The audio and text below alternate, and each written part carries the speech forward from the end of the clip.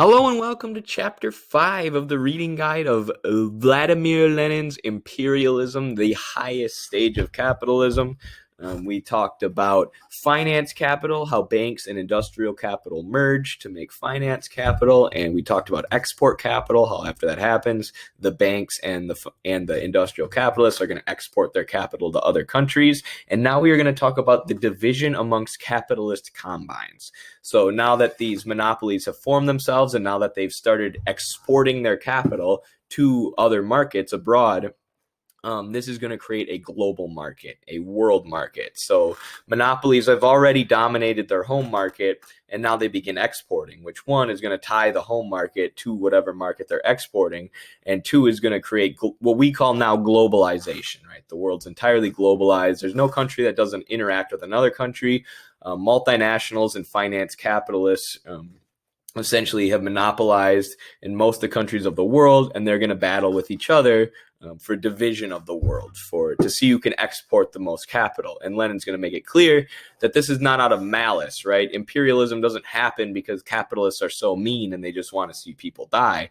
Imperialism happens because once capitalists completely dominate their home market, once the monopolies have become so strong that there's absolutely no competition in the home market, in order to keep the profits of the capitalists high enough, because we know their profit needs to always be expanding and capital always needs to be moving and expanding, they have to go abroad. They have to export their capital. They have to do imperialism. Otherwise, they're going to crash and burn and fail, which we've seen still has happened multiple times with the banks and with large industrial capitalists throughout history. When the economy crashes, they always seem to survive when the state bails them out. But anyways, it's a necessity, right? It's a law of capitalism that imperialism is going to happen because this monopolist class needs to always be expanding their profit. And the only way they can do that once they've already monopolized at home is to go abroad.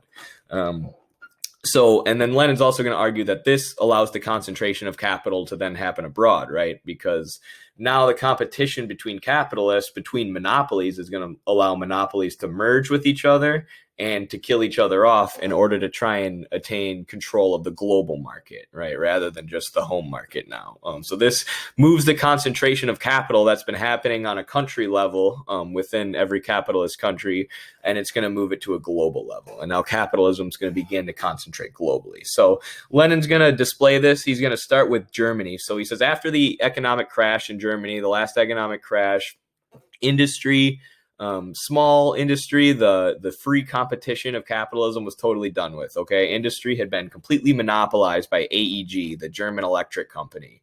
All the companies who were tied to the banks, the big companies during the crash, were fine. They got bailed out by the banks, and all the small companies went under. So at this point, AEG has complete control of the German market. And the same thing's kind of going on in America with the Edison company. So we're talking about the electricity market. So the Edison company completely controls the electricity market in America. So now they're going to need to export their capital. They're going to expand. So they're going to create what Lenin calls a super monopoly, or a cartel, or a capitalist combine. The two monopolies from each country, AEG and the Edison company, are going to form an alliance, and they're going to try and export their capital abroad, and they're going to try and control the electric markets of the world rather than just the countries they're in. And there's no free competition here, of course. Like, I don't even know why this has to be said, but there's still, capitalist ideologues who just say, work harder under capitalism, just have a good, start a business and compete. It's about free competition. The only competition that's going on here is the competition between the monopolies themselves, right? I couldn't just go outside my house and start an electric company that, I would be crushed by the capitalist combines that exist, by the monopolies who dominate industry and are tied closely with banks, the most powerful financial institutions in the world. So this is the competition we have now. It's monopoly competition on a global stage for the division of markets. Who can control the most of the world as far as markets. And he's going to talk about how this happens the same way with the oil industry, with Rockefeller. Steel cartels are the same way. He's also going to talk about how state-owned industries end up just getting tied in together with the capitalist industries, and they essentially become tools of private capital. So they only become state industry in name, which is interesting to note, more something for the time.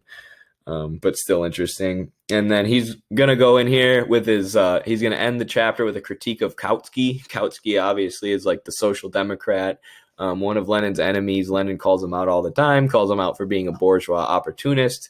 They were buddies before, and then Kautsky just started really writing some stuff that was not Marxist, not true to the principles that he had been for earlier in his career or whatever. And Lenin ends up ripping Kautsky apart quite a bit. And Kautsky says that the monopolies and international capital gives hope that there can be peace among nations under capitalism, right? Once the monopolies control everything, they won't have to fight anymore, they won't have to fight each other for the division of the world. And Lenin's going to say that's BS. These companies, it's not out of malice that they're doing this. It's because they constantly need to expand and they constantly need to make profit. So imperialism isn't something that just happens. It's a product of the system because these monopolies need to continue to expand their profit. So while the dynamics of the global market might change and the dynamics of capitalism might change, in essence, the capitalist class will always engage in imperialism because it is a necessity of their class. After they monopolize and after they control the home market, they must export, or they have to export capital. Otherwise, they won't make enough profits and their company will fail. It's the nature of the system to push capitalists towards imperialism. And that's what Lenin's going to argue. And he's going to argue that we can't ever have peace under capitalism. And I mean, you can ask yourself who's right. Of course, Lenin was right. The dynamics changed following World War II. The U.S. became the world's superpower. But of course, we haven't had peace under capitalism. We've had constant NATO bombing campaigns where the Western powers organized to keep global South countries in poverty so they can extract resources. We've had the overthrowing of the Libyan government, which has left the country in chaos, the Syrian war, the Iraq war, the war the U.S. wants to do with Syria, what the U.K. did with the Falkland Islands, everything the U.S. has done in Africa, the U.S., the French, and the U.K. have done in Africa and Latin America. Of course, imperialism hasn't stopped. It's worse now than it's ever been because it's a product of the system. Because not the same combines and cartels who existed when Lenin was around, but different ones are still competing with each other over domination of the world, over domination of the world market. And they're willing to overthrow leaders and allow people to be killed and bombed mercilessly in order to continue their capitalist expansion. So Lenin was totally right there.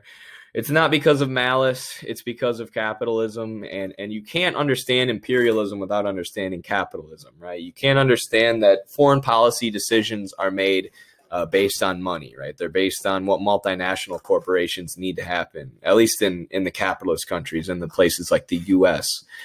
These are why foreign policy decisions are made. It's not for human rights. It's not out of the goodness of the president of the United States' heart that we went in and destroyed Libya and Syria.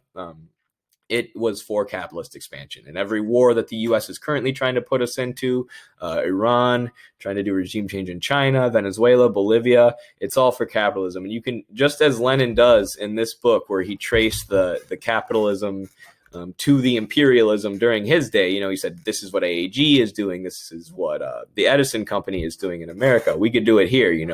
Elon Musk tweeted that he we'll coup whoever we want after the U.S. sponsored coup in Bolivia.